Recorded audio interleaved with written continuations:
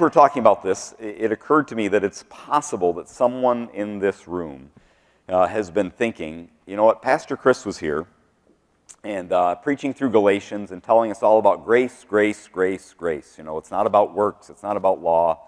He leaves 1 week, just 1 week, and here comes Pastor Ken. Yep, get to work. It's time to do. You know, he's not here. Don't tell him I said this, but really, it's all about what we do for God. What happened to Galatians in all of this?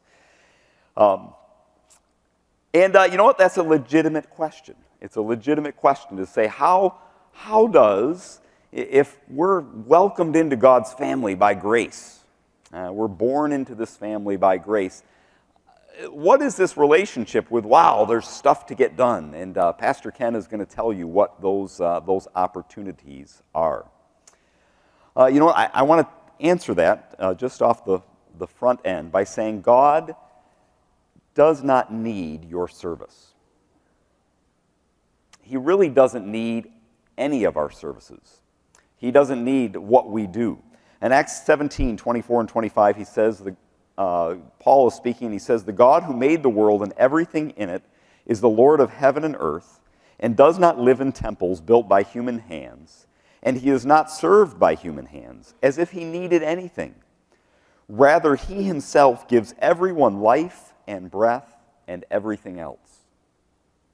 Paul would say, God doesn't need anything from us. What we do is not primarily to give some benefit to God or to his church or to a pastor. That service is about what God wants to do in the world, yes, but also in us. And that's why the title of the message today, the shorter message today, for those of you who might be worrying there in the back row, I see you, Bill, is service, what's in it for me? Now, I realize in asking that question that way, I'm probably offending a whole other group of people, because they'd say, service, what's in it for me? That's the wrong attitude about service. You know, what's in it for me? I don't do things for other people to get something for myself. I do it for the Lord. And I'm sure that is true, that we do service. It is for the Lord. But I would suggest that in order for us to do anything that we do, it is because that we see some benefit for ourselves, that we see some purpose. If I go into a store and I see an article, a shirt that I'd like to purchase, at some point I have to say, you know what? I would feel better with that, walking out of here with that shirt, than I would spending a certain amount of money. The benefit is worth it in order for me to spend some money on something. If I'm going to get off the couch and assist my wife with something, she just left the room. That's very convenient. If I'm to do that, there must be some benefit or some avoidance of pain, one of the two, that is going to cause me to do that I see it's personally beneficial to me. There is a benefit. And God is aware of that. He calls it sowing and reaping.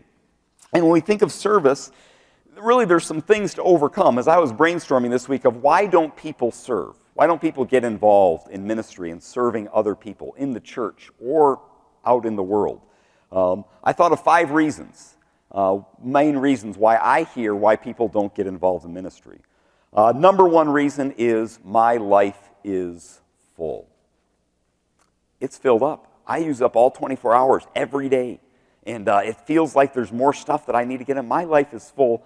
You know, several of the panelists said that as well. How am I going to pack one more thing in it when my life is already full? I think another thing that I sense that people say is, you know what, it gets done anyway. You know what, whatever needs to get done, if I'm just real quiet and don't make too much noise, all of the stuff is going to get done anyway. And so, you know what, I don't need to get involved because the work's going to get done without me. Third is, and Kelly mentioned that it's not my gift. That sometimes people say, you know what, involved in ministry, what the ministries that I see out there, those aren't things that I really feel comfortable with. I just don't think that that's my gift. And so, you know what, I'll let the gifted people take care of things. Number 4, sometimes, this is my favorite one, it's someone else's turn. You know what, I've served, and you know what, it's time for me to pass that along. That's my favorite one, because it doesn't work in our house, actually. It's your turn to do this. I've done it. I've fed the kid like 4 days in a row. You know what, somebody else's job, or we just won't let them eat. You know what, we just won't do that anymore. It's somebody else's turn. And the fifth reason why not serve is because I've never been asked. Now, to be honest, as I look at that list, it is a pretty formidable list. Because I won't ask you to raise your hand, but I suppose if I did ask and said, anybody here who is not busy, there would be very few hands raised. Because the reality is that in some ways, this Kent City Baptist Church has been going on for 145 plus years. And you know what? It will continue to go on. The reality is that all of us feel that sense of, you know what, am I adequate to this task? You know what, I don't know that I necessarily always feel adequate for things that ministries that are out there, service that could be done. I don't necessarily feel adequate. And, you know, the reality is that sometimes it is time that we change ministries. And so these are formidable obstacles. So my question is, what is it that would make a person overcome these obstacles to say, you know what, it's worth it? There is something to be gained that would be worth altering what I'm doing to do something different or more. And so in response to those 5 obstacles to be involved in ministry, I would like to suggest 5 benefits. 5 benefits, because service has a purpose. And it is not merely because God needs something or the church needs something. Service is a means by which God chooses to bless and to develop a relationship with his children. That he offers something to those who are involved in serving him. I'm going to give one last exception, and before we get into the meat of this, is as I'm talking about service, our focus is on the church, and my focus of my message is going to be on ministry that we do in a church. And as I do that, I do want to make it clear that I'm not saying that all ministries happen in an official ministry of the church. That's just not the case. There is ministry that we do through our vocation.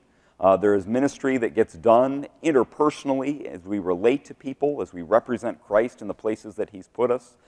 There are ministries that are outside of the church that are doing a tremendous service in this world.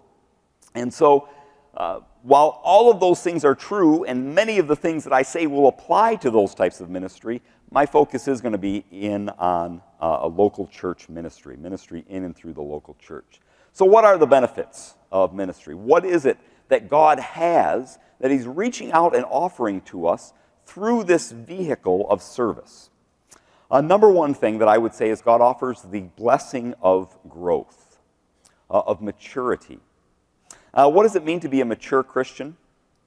Is it somebody who can give flowery prayers in church? Is it somebody who has an important position in the local church? What exactly is maturity? I would suggest that maturity is someone who fulfills what Christ called the greatest commandment. Or the greatest commandments, and that is to love the Lord your God with all your heart and to love your neighbor as yourself. A mature Christian is somebody who loves God rightly and loves his neighbor rightly. So what does this have to do with service? I'm afraid that some people are a little bit like the old Charlie Brown cartoon in which Linus says, you know what, I love mankind. It's people that I can't stand. They are really annoying. But mankind in general, I'm in favor of them, and I love them. Service allows us to put into practice what God is working us towards in maturity.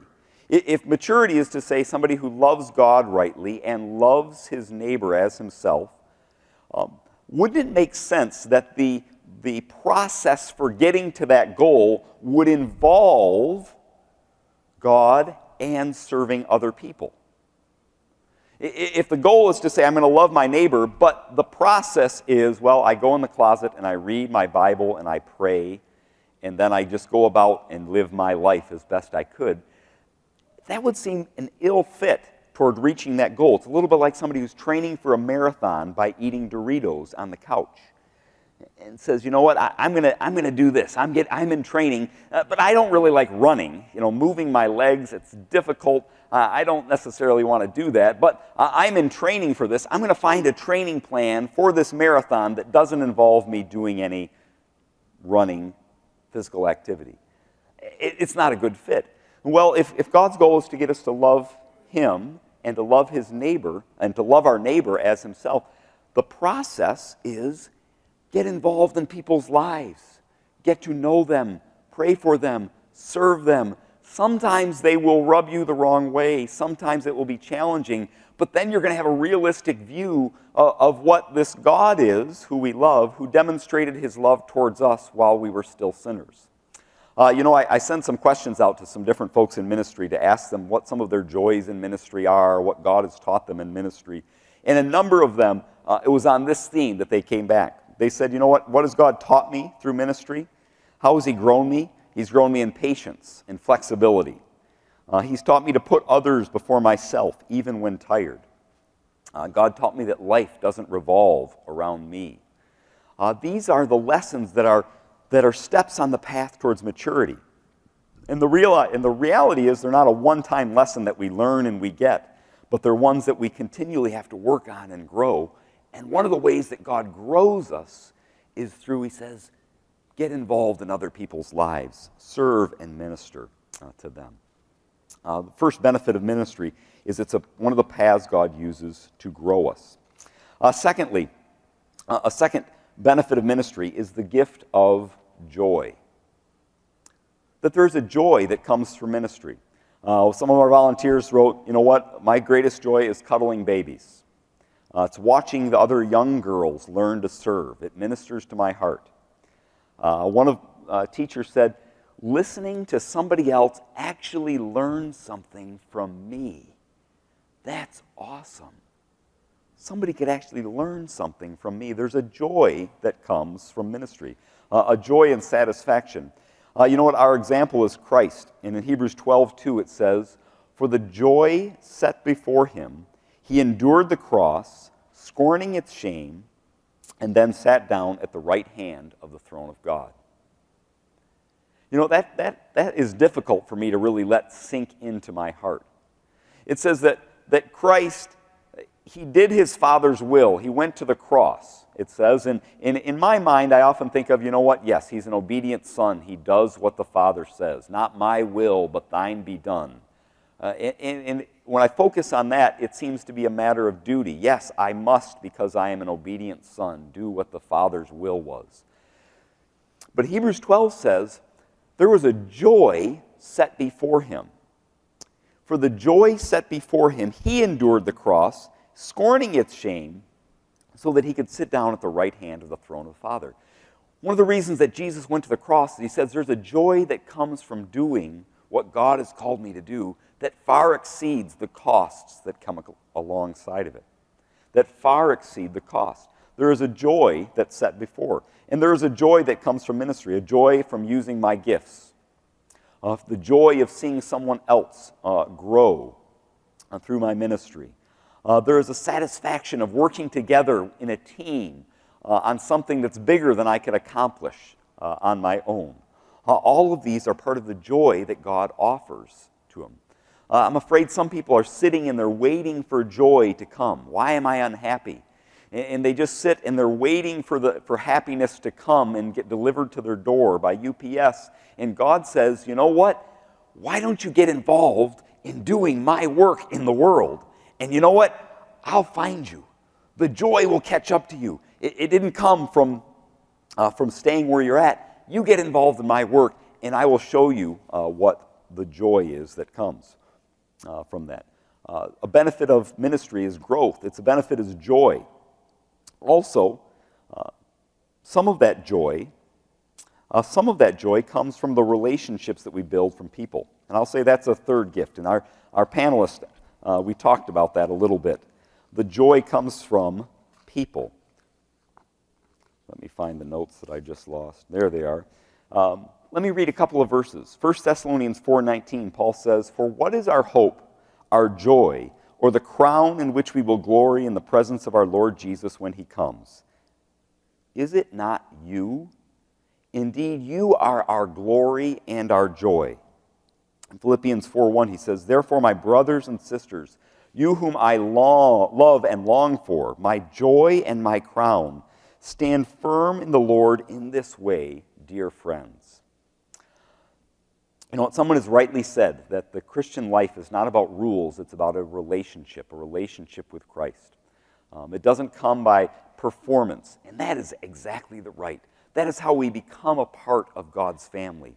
But having done that, the relationship that we have with God results in us relating to others in Christ's body. And for Paul, he said, you know what, that is a tremendous joy. The joy of my life is seeing that faith is taking root in your life and you're grown up into maturity. That is the great joy. Some of the people in our ministry wrote, the greatest joy is just meeting new people.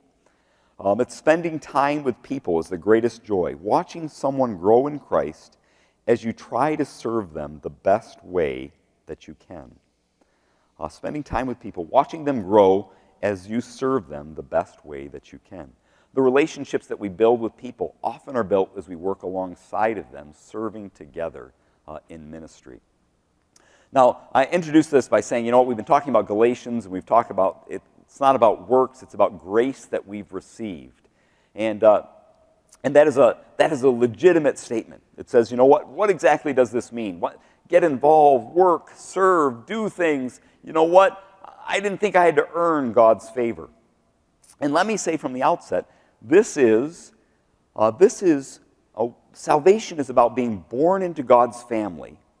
But once we are part of a family, the benefits of being that family are ours. But in my family, that isn't worked out by me saying, all right, my kids, I've got kids, they're on the couch there, and because I love them and because they're graciously part of the family, I just bring them Doritos and Oreos every day and just deliver them. And I say, you know what, I am so glad that you're a part of my family. You are secure in your place in our family, and I love you, and I just want you to know that I love you. And so, you know what, have some more Oreos. You know what, here's some Doritos there. Oh, don't worry about a napkin, that dust. You know, we have other people who will take care of that. Would that work very well in my family? Would that work very well in your family? You know what, above and beyond that, do you think that would be the best thing that I could do for raising my kids? You're undecided.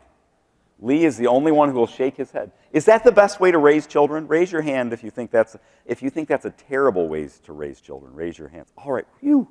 Sometimes you scare me out there a little bit.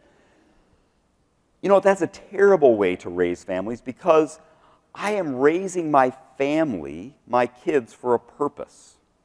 Because I'd like to send them out in the world to serve God and serve people, and so that more people come to know Christ as Savior and are grown up in Him. That's my goal. And so for me to do that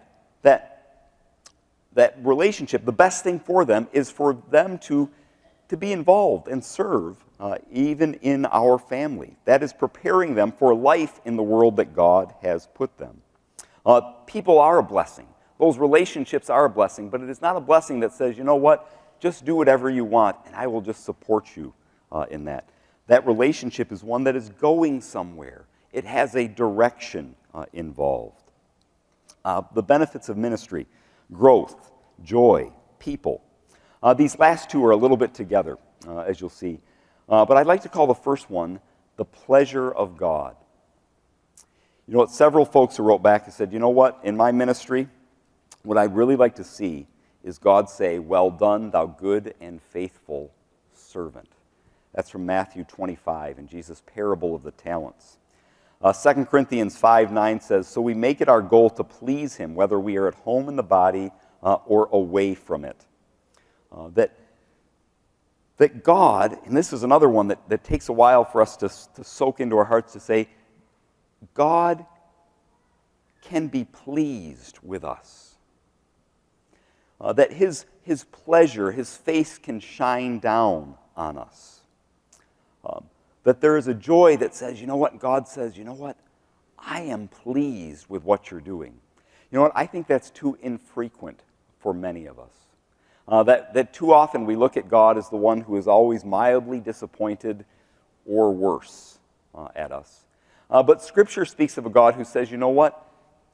I can be pleased. I am pleased. I've invited you into my family. I've made you my children. But as you live out as my children in the way that I attended you, growing in love for me and love for your neighbor, as you do this, I am pleased. And there's a point where I can say, you know what? You're not into heaven by the skin of your teeth. I say, well done, good and faithful servant. The pleasure of God. And then this is the fifth benefit that I'll say, it goes hand in hand with that. In addition, as a sign of that pleasure, God says that there is a reward. Sometimes in Scripture it's described as a crown of glory, a crown of life, a crown of righteousness. Sometimes it's described as a rule or a reign that we'll have. That he says, you know what, in this life, based on what you do in this life, I will give you responsibility in my life to continue to use your gifts for my glory. 1 Corinthians 9:24 through 27 says, do you not know that in a race all the runners run, but only one gets the prize? Run in such a way as to get the prize. Everyone who competes in the games goes into strict training. They do it to get a crown that will not last, but we do it to get a crown that will last forever. He says, you know what? I'm going to spend my life out running well. I want to run well. I want to run to win the prize, not the prize of entry into heaven. Not the prize in acceptance into God's family. Those things have already won. That means I'm in the race. But now that I'm in the race, I would like to experience the reward that God has in store for those who are his children. 2 Corinthians 5:10, another verse that says, you know what? There's a reward that comes for those based on what we do in our bodies, good or ill. And that verse is speaking to Christians. It says there is a reward that God has in store. That in this life, there is certainly benefits from ministry, but multiplied time 10,000, there's a benefit that comes in the life to come for those who have been faithful in obedience, yes, but also in doing God's work in this world. What are the benefits of serving? Service, what is in it for me? You know what? There are formidable obstacles to get involved in ministry. There are formidable obstacles. We're going to try to remove some of them. One of them is, I've never been asked. And I'd like to just say, I'm asking you to get involved in ministry. Is that easy? Chris will take you in the nursery over here. In your bulletin, there's a list of some different ministries that are go on. I must say that is not an exhaustive list. Actually, somebody came to me today and said, hey, there's another ministry that could be on this list. And I'm like, you're right. We could make that longer. But that represents some of the ministries of our church. And I would encourage you, those brightly colored sheets in your bulletin, if you would pray over them and say, you know what, God, is there a place that I could be a blessing to others by using the gifts and abilities that you have given to me? Take that out, fill it out, turn it in, and we'll help you get connected. There's also some tables in the back that have some of those same ministries. If you want to write your name on those, that would also be a way that you could get involved. But my goal this morning, you can be the judge of whether it's successful or not, is not to say, you know what, service, you know what, you got to feel guilty in order to serve. You know what, service is an oppressive weight that you have. I would like to suggest to you that service, the question that you should be asking is, what am I missing? If the case that I've made, that there are tremendous benefits in serving other people to the glory of God, that God intends to pour out on his children as they're involved in his work in the world, if there's tremendous benefits that come from this, then the question about ministry isn't where's the greatest need. The question may very well be, what exactly am I missing out by not serving and loving others? Let's close in prayer. Lord, we thank you for the gift of service. Lord, I really believe that that is the case, that through service we learn about you, we grow up in you. In service, we experience the joy that comes from making an impact in this world. We experience the joy of your pleasure and favor. And Lord, we also know that this life is not just about this life, it is about the life to come. And we thank you that you have blessings that we've not even dreamed of that are in store for us. And we ask that you would help us to have eternity in view in how we live our lives. Lord, we love you, and we pray these things in Jesus' name. Amen.